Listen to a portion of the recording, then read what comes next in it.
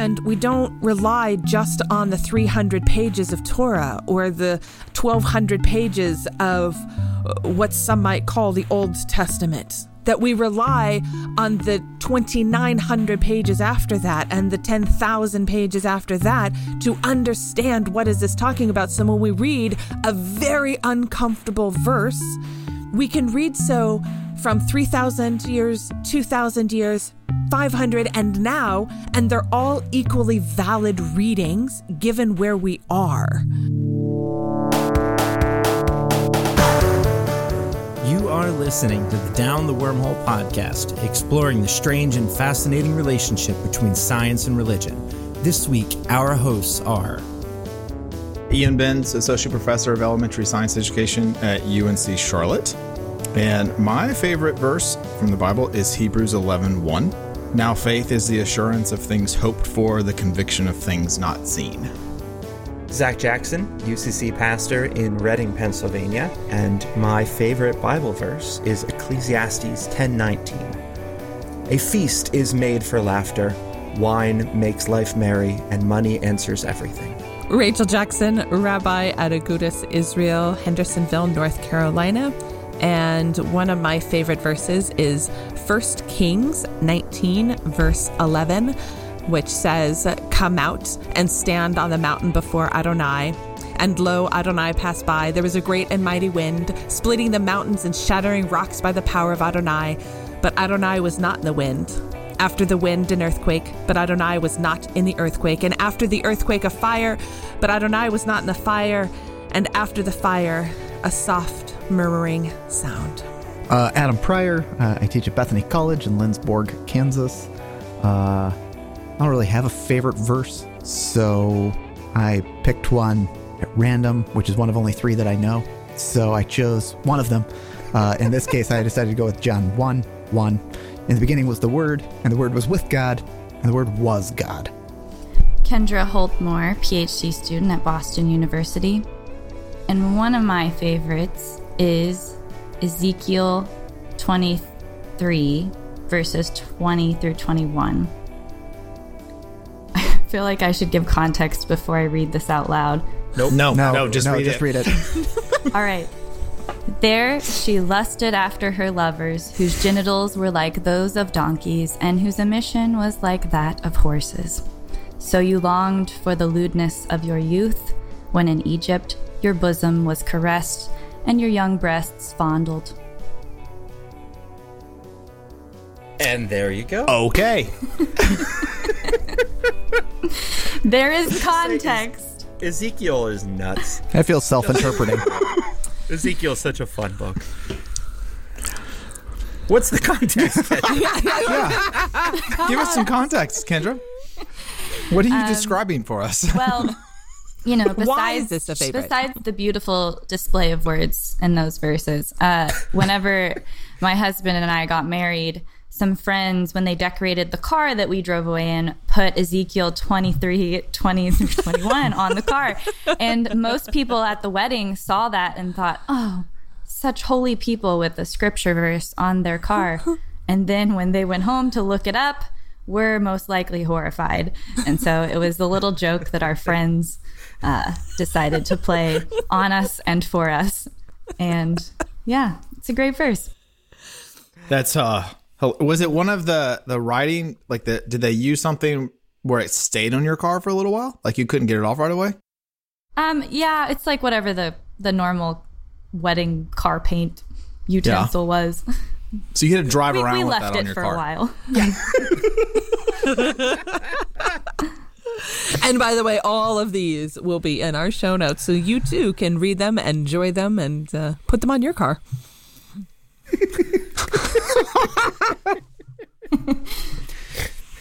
Oh, man.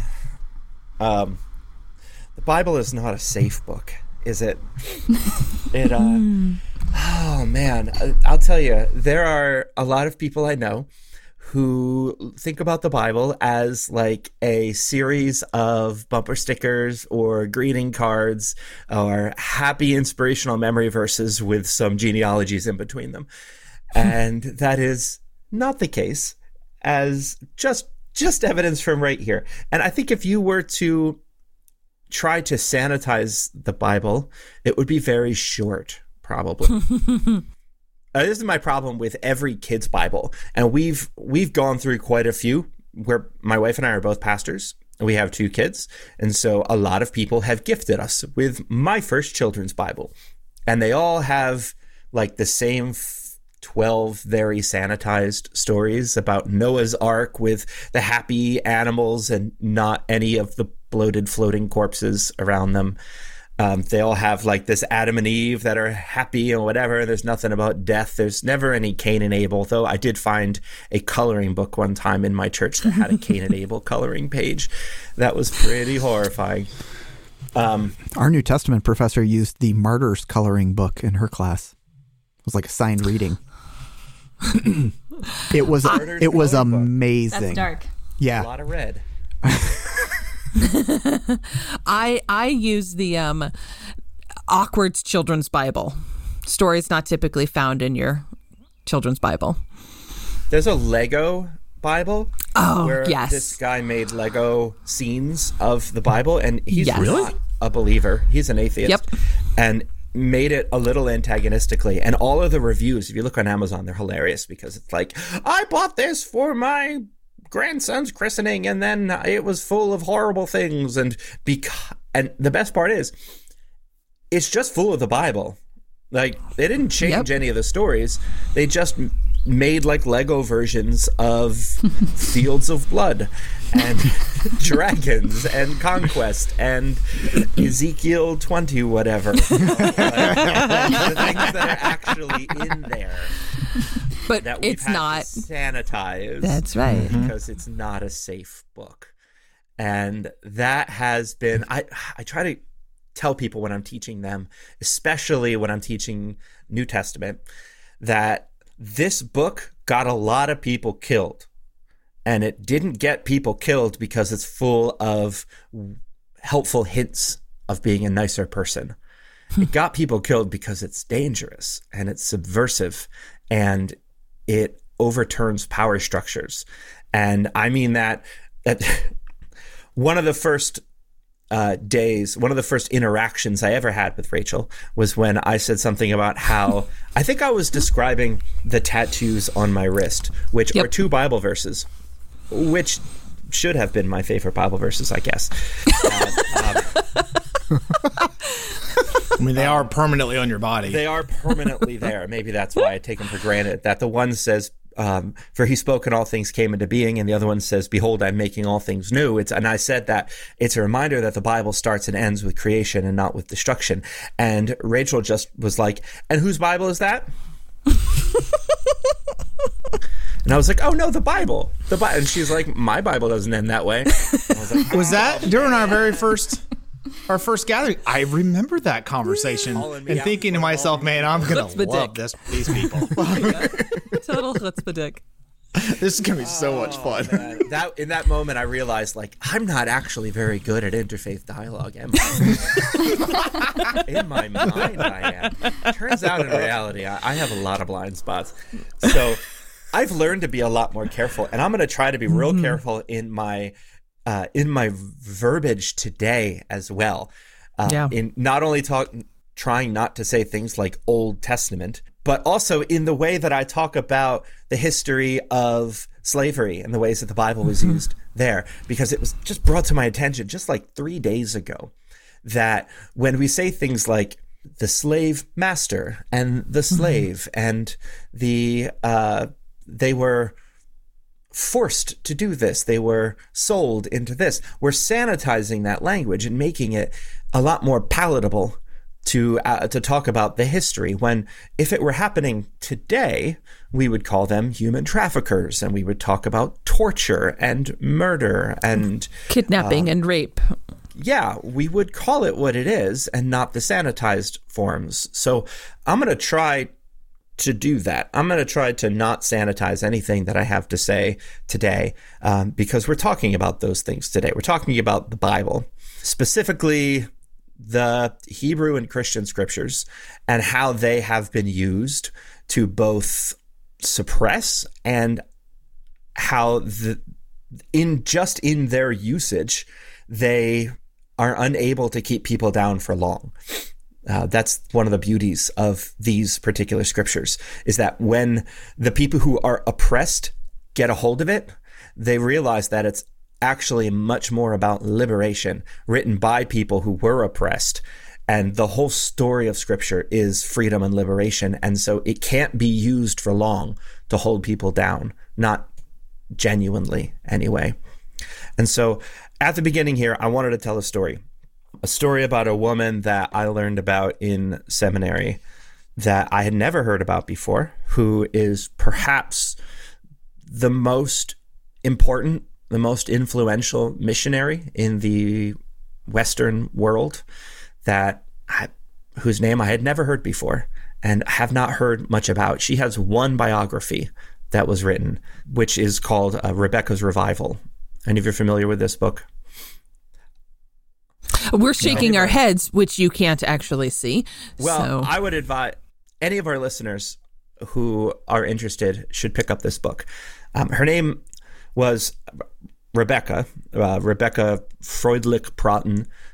Though both of those names come from her two husbands, because she was born an enslaved person, and so was not given a last name.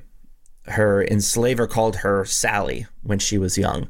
She was kidnapped from Antigua, where she was born in the 1720s, and was moved to St. Thomas, which was one of the most brutal places in these sugar plantations where 10 million people were kidnapped and forced to work in these death camps, where the living conditions were just so brutal that people didn't live for more than a year at most at a time. I mean, they worked people to death. They didn't feed them or give them water. They gave them a plot of land by their slave quarters where they were allowed to raise their own crops by night after having worked all day in the sugar plantations. And so what little they had to work for after they had been working all day in the sweltering Caribbean heat. And all for sugar, by the way, which nobody needs. It's not a staple. It doesn't actually help you. Sugar is a luxury food. It's what people put in tea and to make cakes and pies and like luxury foods. But people didn't want to know the really, really horrific underbelly of what propped up that entire industry.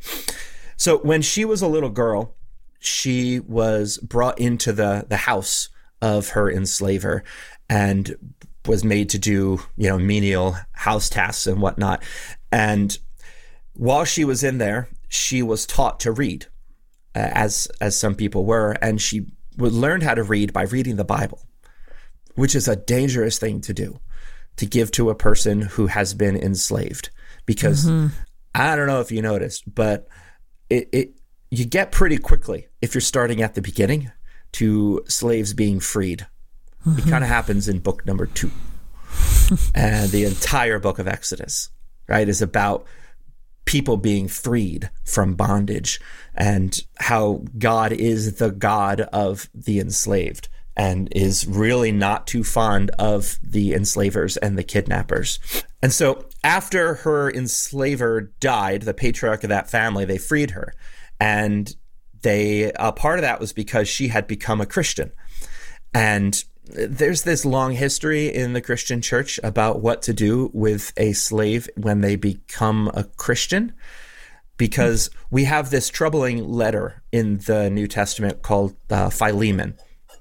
And the story of Philemon is that there was a runaway slave, as best we know, named Onesimus, who had joined Paul and had tended to Paul, had converted, and had become a dear friend and member. And Paul was sending him back to his enslaver and sending him back with this letter that was super passive-aggressive, because Paul was not necessarily anti-slavery, unfortunately.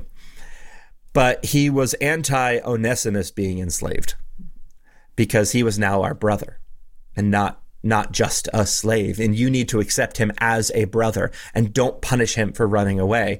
And, I could command you to do these things because of who I am, me being Paul, but I'm not going to. I'm just going to passively aggressively tell you, the way that like a good father would, where they'd be like, well, I can't tell you what to do, but I can just hope that you'll do the right thing. And so we have no idea what happened, but we have this troubling book in the New Testament. And so people weren't quite sure what to do in those days. And so this person decided to set her free. And so she went around St. Thomas with this evangelical fire inside of her because she discovered this God of freedom and liberation within the stories of Scripture. It's throughout the whole thing.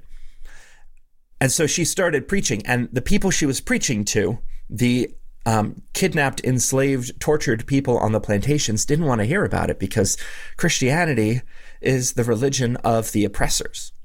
In fact, the oppressors had cherry-picked verses from it. Slaves obey your masters as to the Lord. Verses like that. Verses in Leviticus about how exactly to make slaves and what to do with them. There's all over the place. You can cherry-pick these verses all over the place. And people have in order to justify slavery. And so the people obviously didn't want to hear about it because this was the religion that was used to suppress them and to force them to forget their native spirituality. But she kept pushing because she had found a sense of liberation in these scriptures. And so she started holding midnight church services in secret churches. Because every time the plantation owners would find one of these churches, they'd burn it down. So then she'd move to another place, and through word of mouth would get people to come to that place.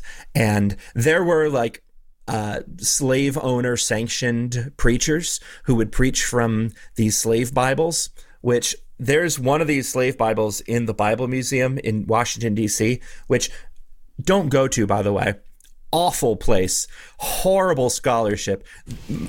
All of their Dead Sea Scrolls are forgeries, and so many of the artifacts that they've gotten, they got through really bad channels and indirectly funded terrorism.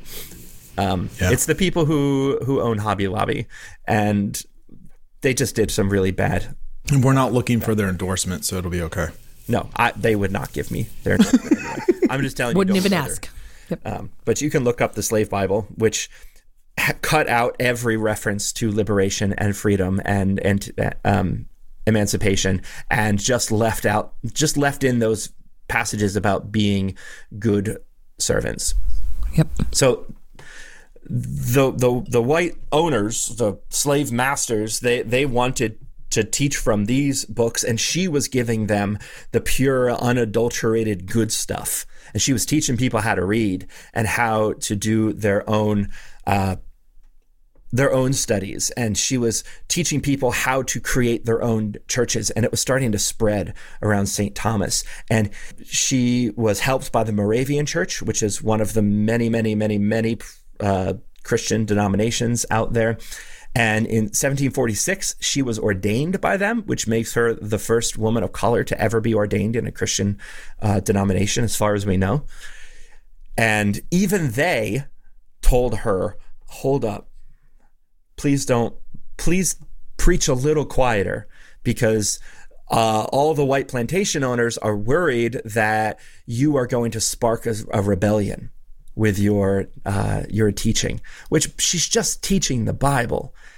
And when you teach the Bible to people who are oppressed, it's kind of inevitable that they're going to want freedom, the sorts of things that are promised within it. And so they had a hard time catching her until she married this man named Matthias, who was a missionary and was white. And she being black, that was illegal. Yep. And they were imprisoned. And had it not been for this Dutch lord who sent all of this money and an angry letter to the manager to get them out, then she may have died in prison. But when they got out, she kept going and she kept going and she kept going. And the sorts of churches and the spirituality that she was creating on this island, which started island hopping, by the way, because she was creating more missionaries to go to the other islands. It was this spirituality that was around liberation.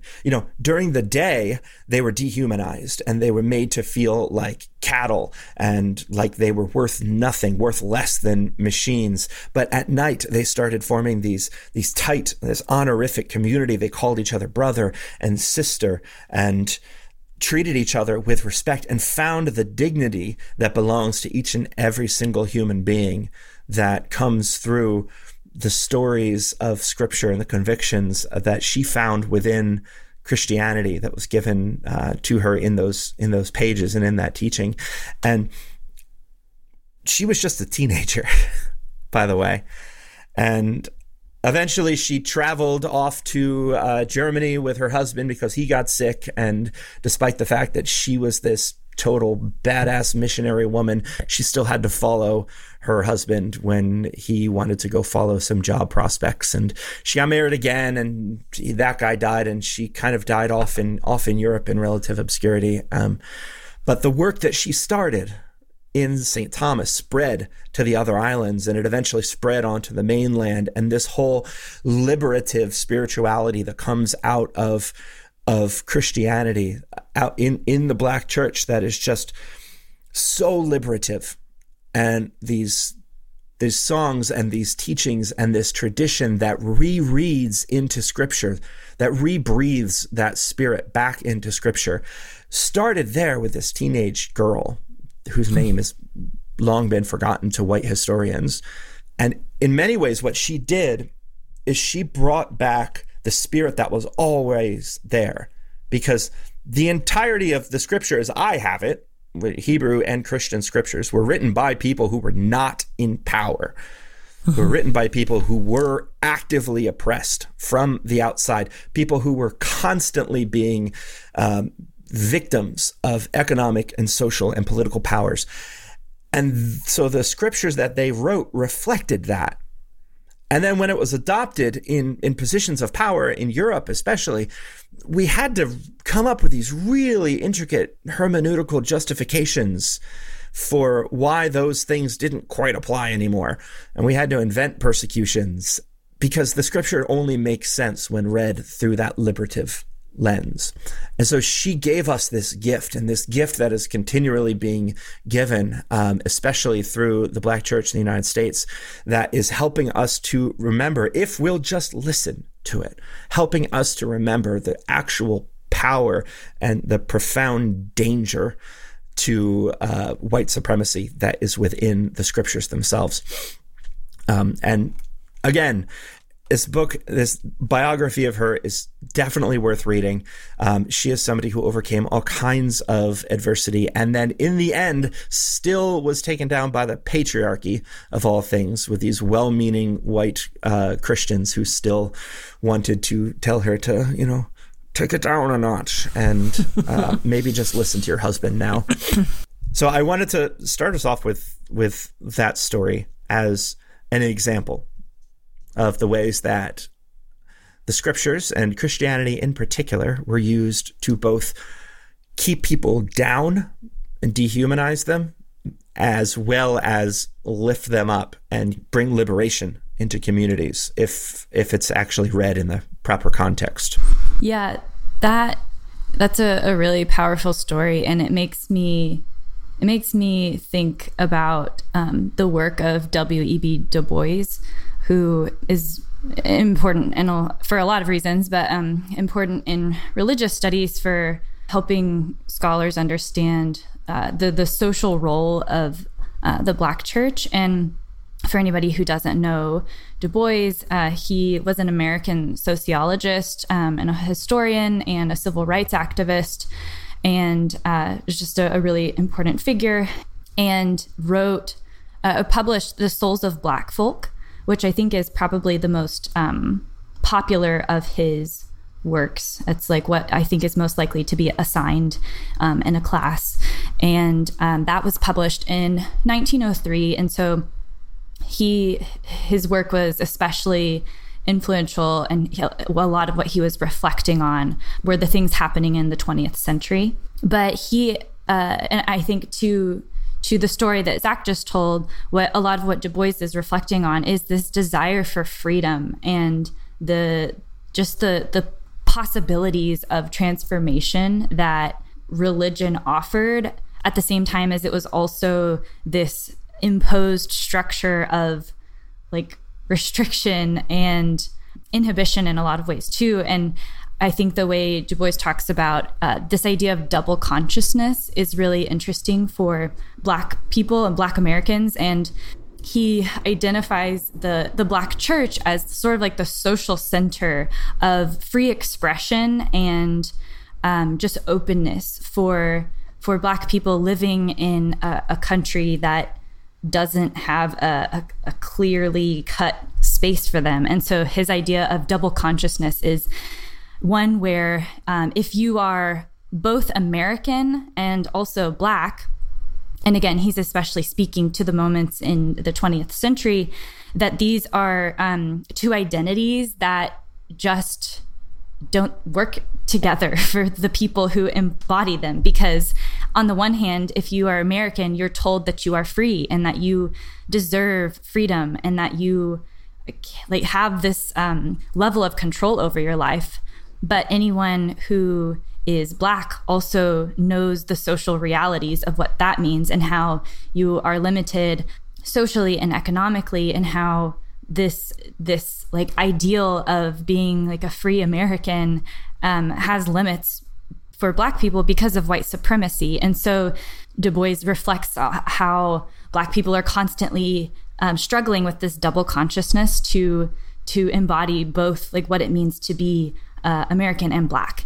And so he talks a lot about the church, the African American church, as a place to have this like sense of freedom. And it really speaks to the adaptability of the Black church as something that really has like taken the history of oppression and slavery in this country and has created a space.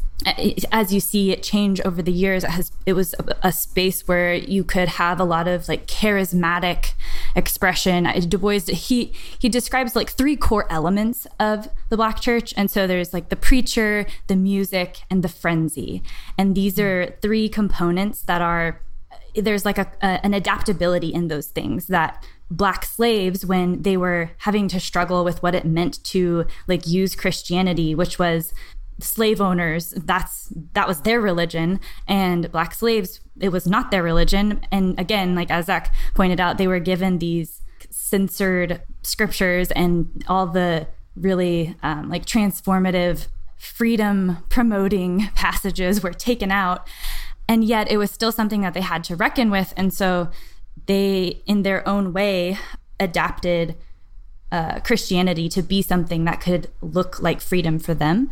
And I think, just to like use the example, the frenzy is what Du Bois describes as like being mad with supernatural joy. And so it's this very like emotional experience where if you're spending all day like working on the fields of your slave owner, then when you go to church, you're able to just like let loose in complete openness with other people who share your social reality. And that becomes this like charismatic experience that is really liberating. And I guess like one last thing to share about that is that Du Bois also talks about over time, the abolition movement marked this really interesting change for Black Americans, and Black Americans who had been participating in this like Black church experience, where there's always this talk and preaching about freedom and like the freedom that will come in the future.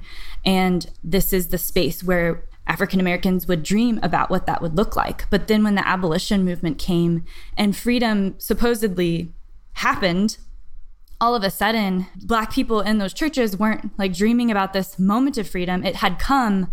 But had it come, like there was this transition where all of this focus in hymns and in preaching about freedom suddenly seemed like something had, like that freedom had been fulfilled, but then you still had things like segregation and Jim Crow laws. And so again, this double consciousness was always at the center of that experience, because there was never this ideal of being an American who is free is just always something that's like a point of tension and struggle, and makes the realities like of being a Black American really complicated. And so Du Bois talks about that really beautifully for the 20th century, but obviously a lot of that's very relevant today too.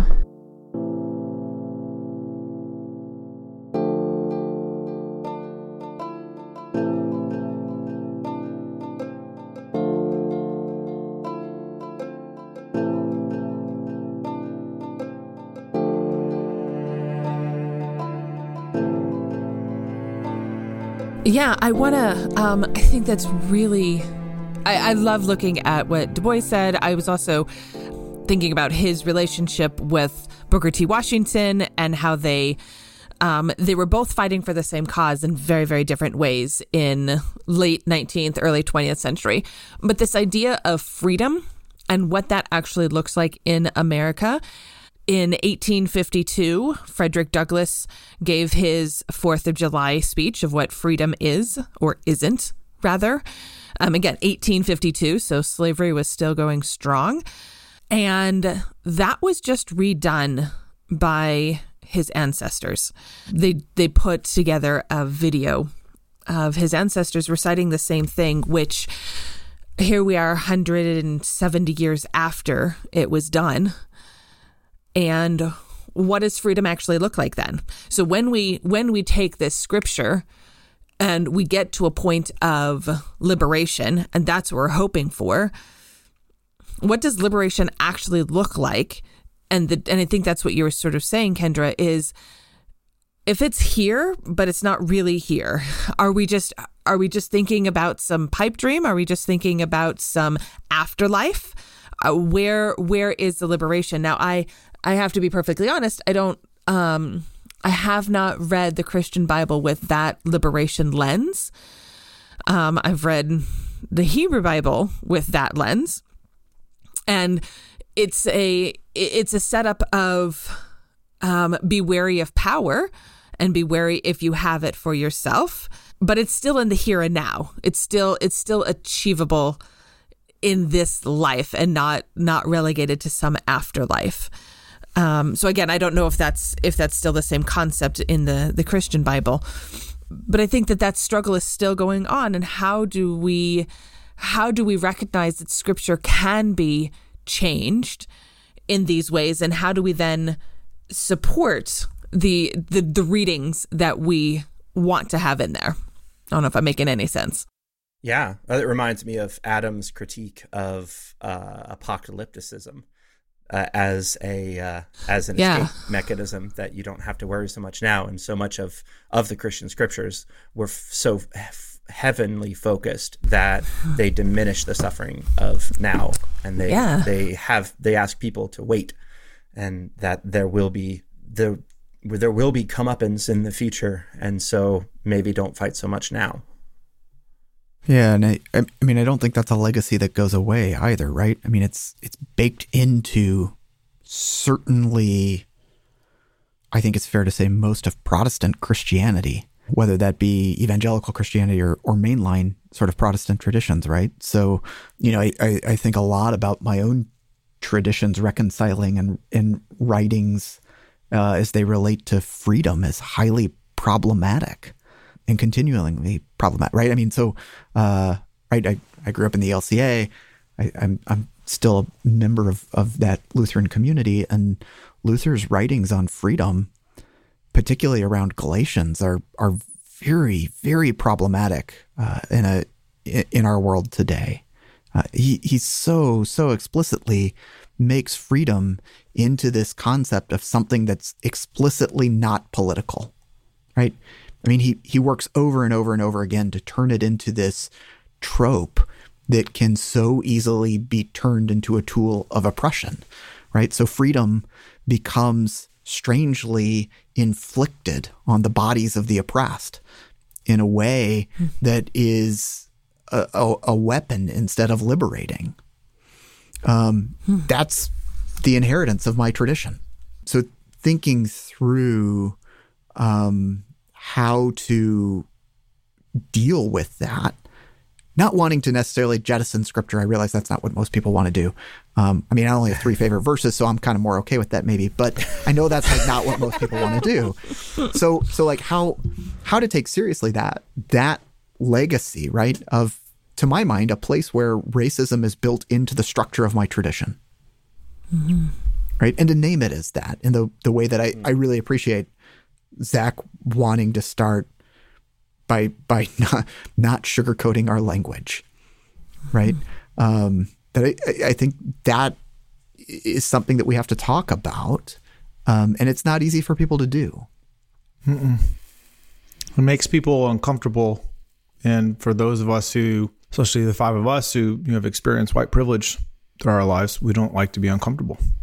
I'm trying not to lump everyone into the same group, but I mean, that's part of the issue is that comfort level. As we discussed in the last episode, one of the things I try to do is to help other white males realize that you're going to be uncomfortable, especially, talking about with the Bible, so people of faith, when you look at some of the messaging in there and you have this, I remember when I started my Bible study a couple years ago, and started reading through it and got into the part in, what was it, in Genesis where, who was it?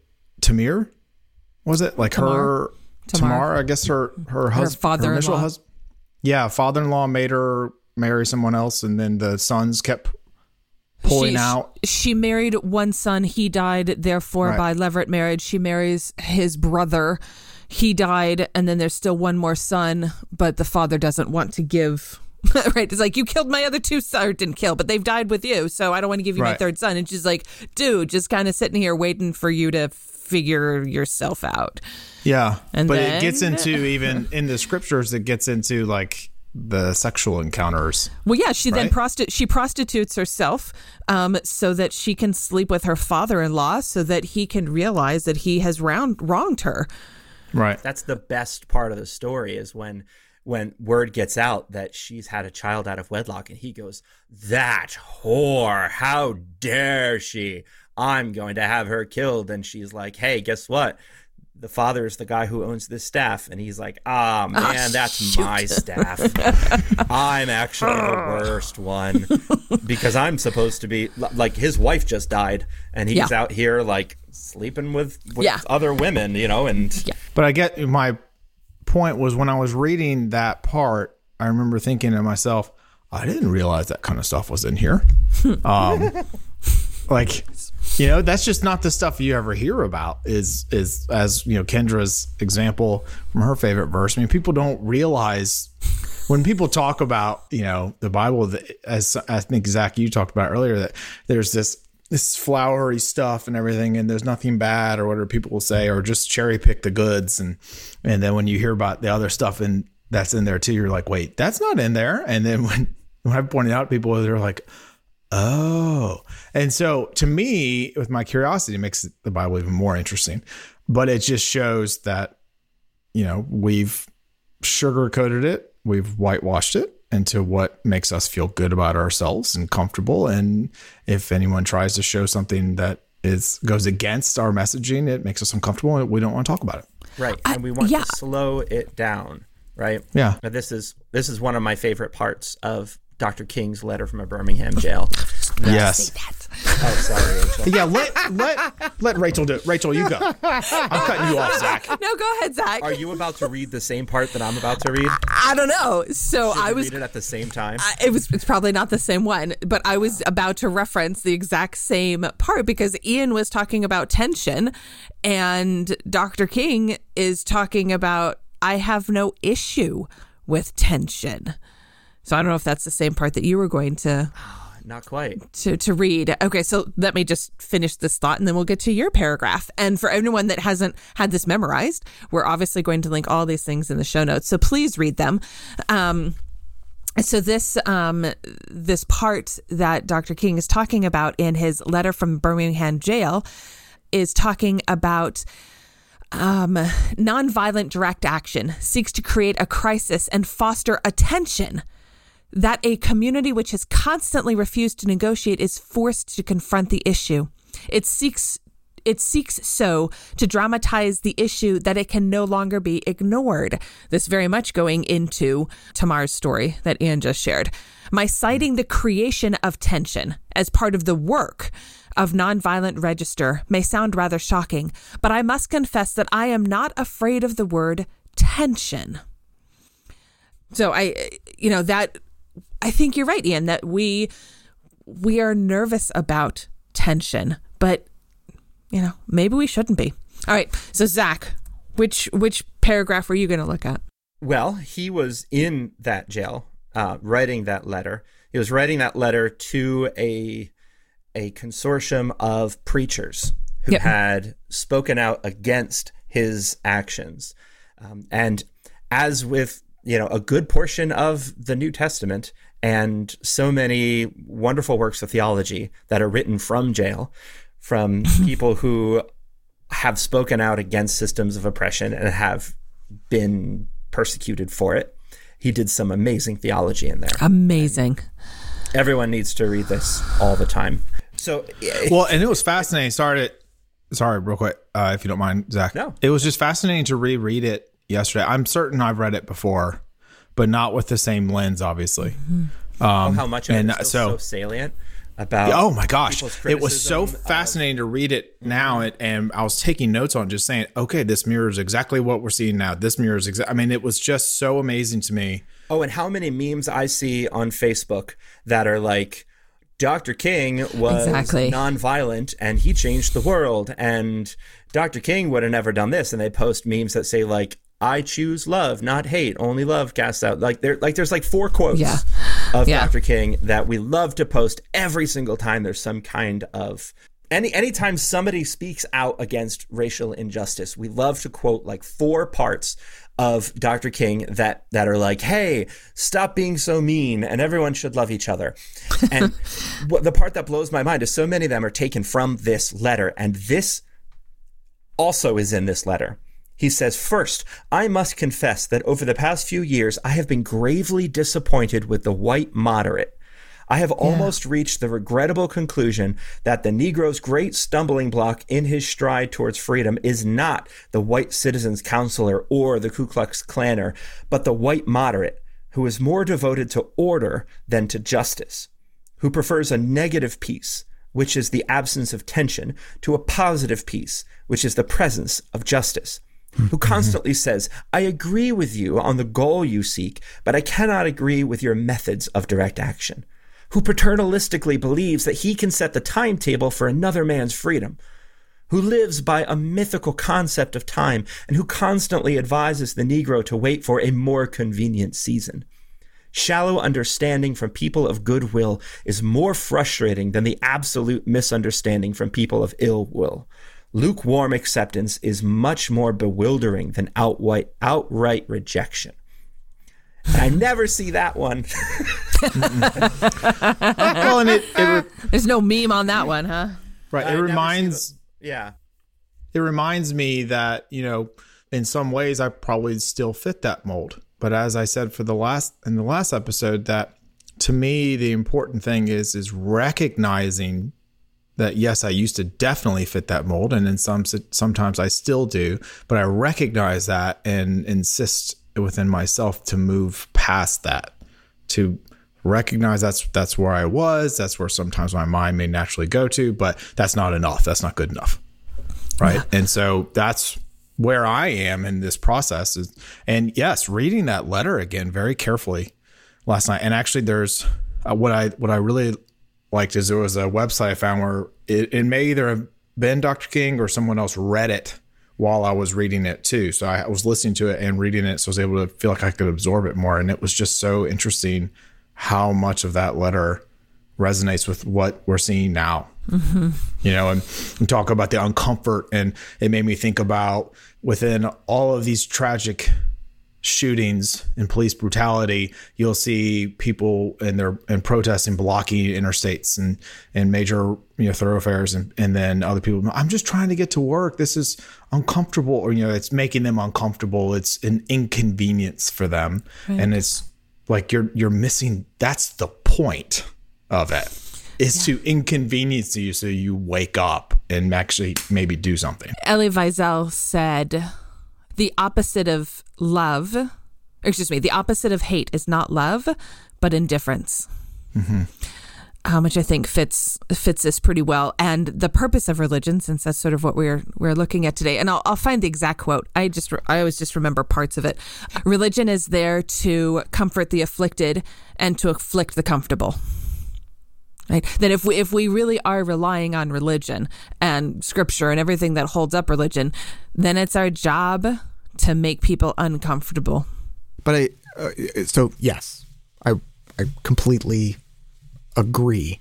Now, to me, the question is really one of how willing we are to follow through on said structures of resistance, right? And to my mind, right, the really critical question is, what does that do to our sacred texts, right? Mm. If that's where we started, right, sort of pulling out these favorite verses of sacred texts, to my mind, what becomes really challenging about these sentiments, about these crucial sort of, I want to say, I don't want to say this pejoratively, but I also want to say, like, right, like we continue to go back to the 1920s, 30s, 40s, 50s, 60s for these texts. And I kind of want to say, well, but there are a lot that have been written recently too, right? In terms of pressing this issue, which is to say that the process of recognition, the process of making visible that these texts like King's classic from Letter from a Birmingham Jail force us to wrestle with are ongoing. Mm-hmm.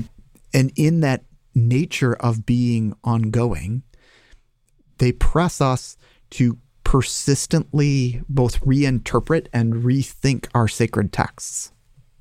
Mm-hmm.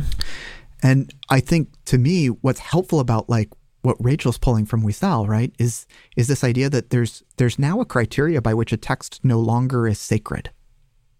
That I think is an I don't think it's the intention of the statement, but I think it is a way to use that in a really, really helpful way, right? When our text no longer presses us to see the invisible, to see the person who has been put out of our view on the world, has that text lost its quality as sacred? And I think, to my sort of sense of working with students in the classroom, we don't like to ask that question, and it is a really, really uncomfortable question, right? It's an uncomfortable question for me, right? Like I look at it and I go like when we started with what's our favorite Bible verse, I sort of jokingly said I don't have any but like 3 that I know. And I think a large part of that is because the Bible's not very sacred for me. It very rarely operates for me as a window onto seeing those I don't see. Not because it can't, and not because it doesn't for a lot of people. I understand that. But for me, it doesn't. Except in very rare circumstances, or with a ton of sort of hermeneutical work and loopholes that I need to sort of put in place in order to make it do that. At which point I want to say, I'd rather just read Ebony Marshall Terman and use that as a sort of contemporary sacred text. Or, I'd rather read James Baldwin and let that be the sacred text for my day and time. Much as I love Paul, I don't really love Paul. That's not true. But much as I love stories about Jesus and things Jesus said, right?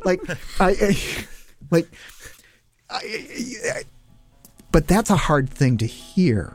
And that's a very tricky notion of religion to get people on board with.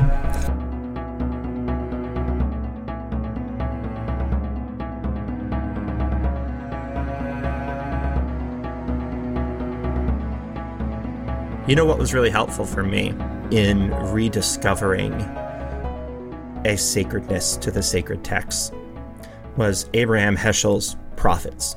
Oh, yes. That book changed my life. I rediscovered this burning spirit in those Hebrew prophets that reinterpreted so much of the scriptures for me. And I started to read the early church in light of that prophetic tradition that they were picking up the mantle of in many ways and trying to speak in the same sorts of ways, and really getting to the prophetic heart. It helped me to put legs on a sacred text that, quite frankly, had become entirely too sanitized. I think this idea of sacredness. I'm just coming at this from a slightly different angle, and maybe I'm wearing Jewish colored glasses. I would like those glasses, by the way. Just get out of there. We hold the Tanakh, the Bible, which is the Torah, the writings, and the prophets, to be sacred. But then we also hold this other compendium, which I've talked about, the Talmud, to be sacred. And that's like 50 books. And then everything that went around those two books and everything since those two books is still also sacred. It's just a level of, how sacred. We're all equal, except some are more equal than others. It's so spoken like a founding father. Yeah, exactly. I just love that it's with pigs too. So when I read a text and I think, again, minus extreme fundamentalism, I just have to put that out there, right? That I don't speak for extreme fundamentalist Jews. I don't speak for all Jews. I just speak for my understanding of Judaism with my lens. And anything that you deal with fundamentalism, you just kind of got to throw out the window everything else. So with that caveat aside, we don't take it literally. And we don't rely just on the 300 pages of Torah or the 1,200 pages of what some might call the Old Testament. That we rely on the 2,900 pages after that and the 10,000 pages after that to understand what is this talking about. So when we read a very uncomfortable verse, we can read so from 3,000 years, 2,000 years, 500 and now, and they're all equally valid readings given where we are. And that's how we understand what is sacred and what is holy and how that holiness can fit in our own lives.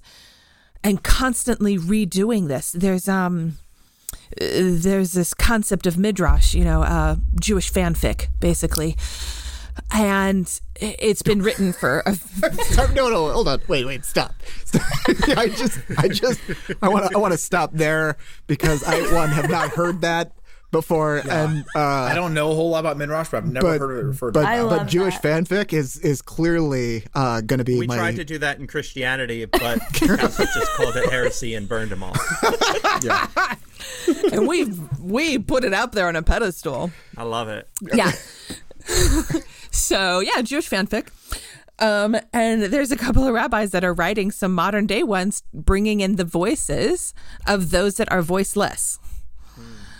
It's called Midrashic monologues. And it's again, taking that tension and living with that tension now.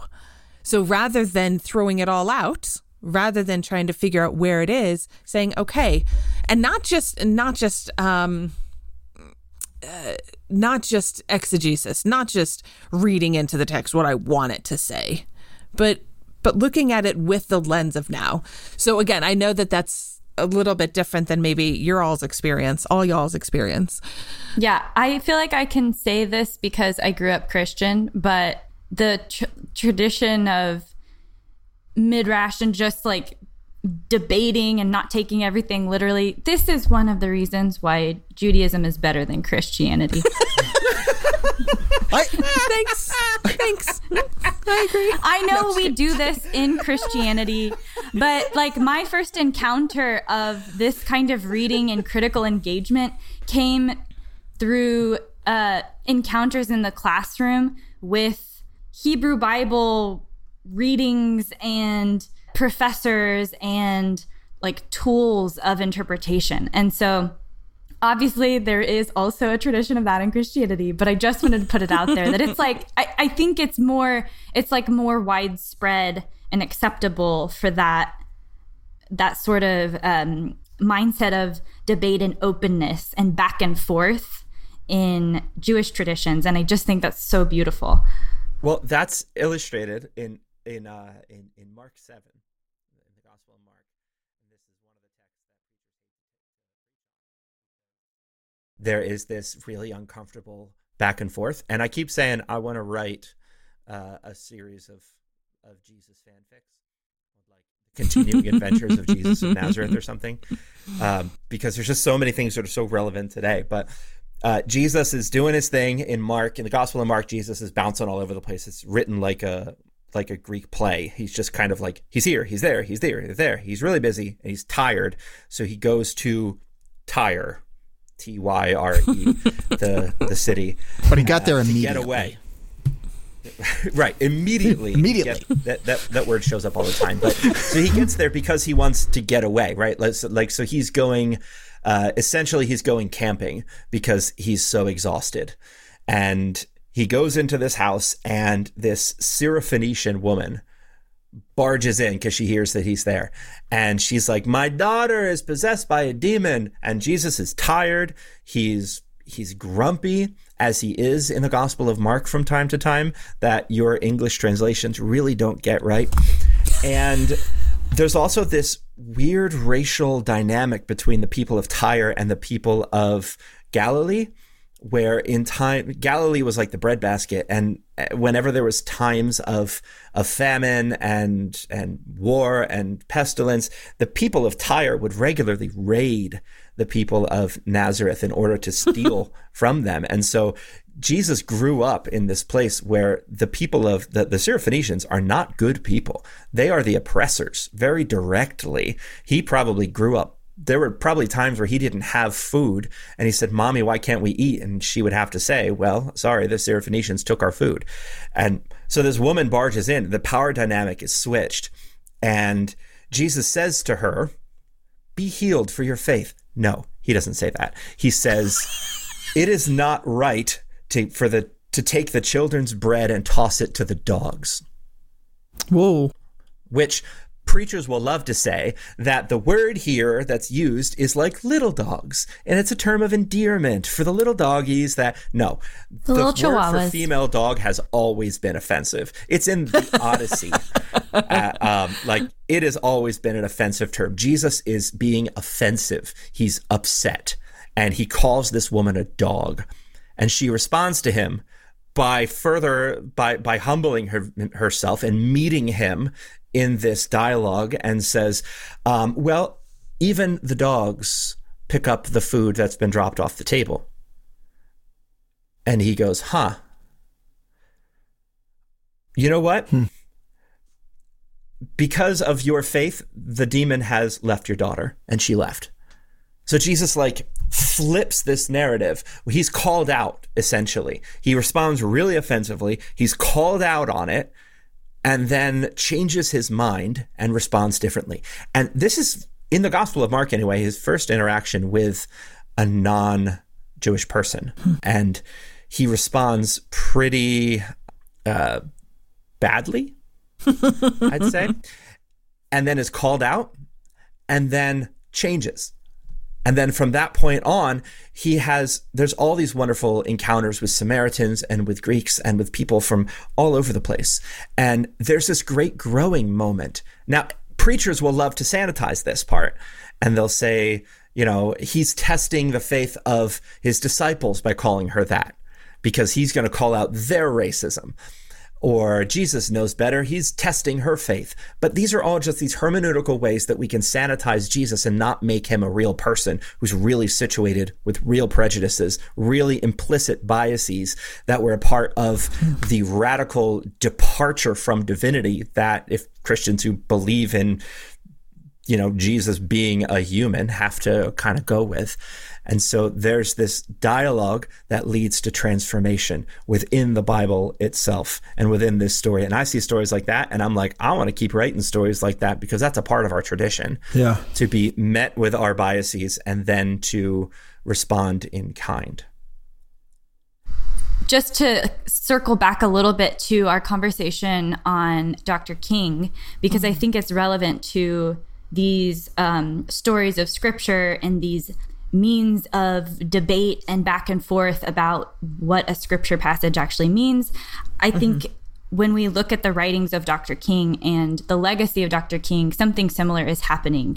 And, I think I think it's legitimate to call the writings of Dr. King scripture in their own way, in that more traditional notions of scripture in religious traditions. Dr. King's writings were radical and transformative for the people who were oppressed, and also very controversial. Like, I think the passage that Zach read about the white moderates is the one that I also was going to bring up, because I think it perfectly illustrates how Americans, we have a really bad memory when it comes to our history anyway, but I think we like to talk about how Dr. King was just this idealized figure that everybody loved, when actually, no, in his own time, he was seen as radical by white people, and white people were not as loving towards Dr. King as white people love to be today,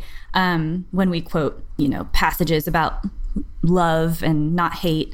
And, that's all, I get that. I get where that's coming from. But I think that those conversations speak to someone like Dr. King, who was influential and was writing something that was hard to swallow for people in his time. But now we're able to sort of take for granted that, we all love Martin Luther King Jr., when even that's not true now.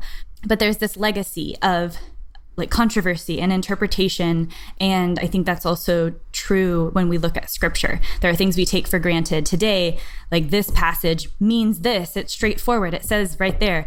But when you dig into the history and the legacy of a passage and how it has been interpreted from the original language into our English translations, a similar process of controversy and debate about how a passage speaks to the moment is alive, and it's not something that is totally static. And I think maybe that's the way that I would feel comfortable answering that question about what makes something sacred. Or I can't remember how exactly, I think Adam put the question, what makes something sacred or what makes something scripture? I think that there has to be this quality of aliveness to it, and it's dynamic. And that's why it's possible for those texts or figures to be transformative and radical for the people who are experiencing oppression in a variety of ways in their own historical moment.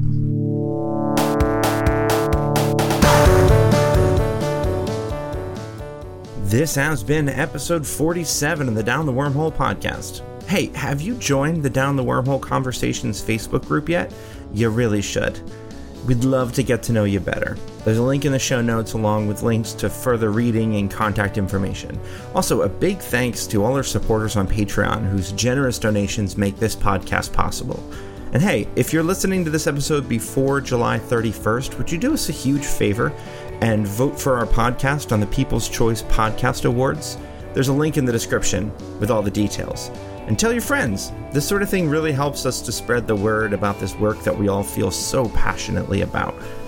Hey, we've got some really special episodes and events coming up in the next couple of weeks, so stay tuned.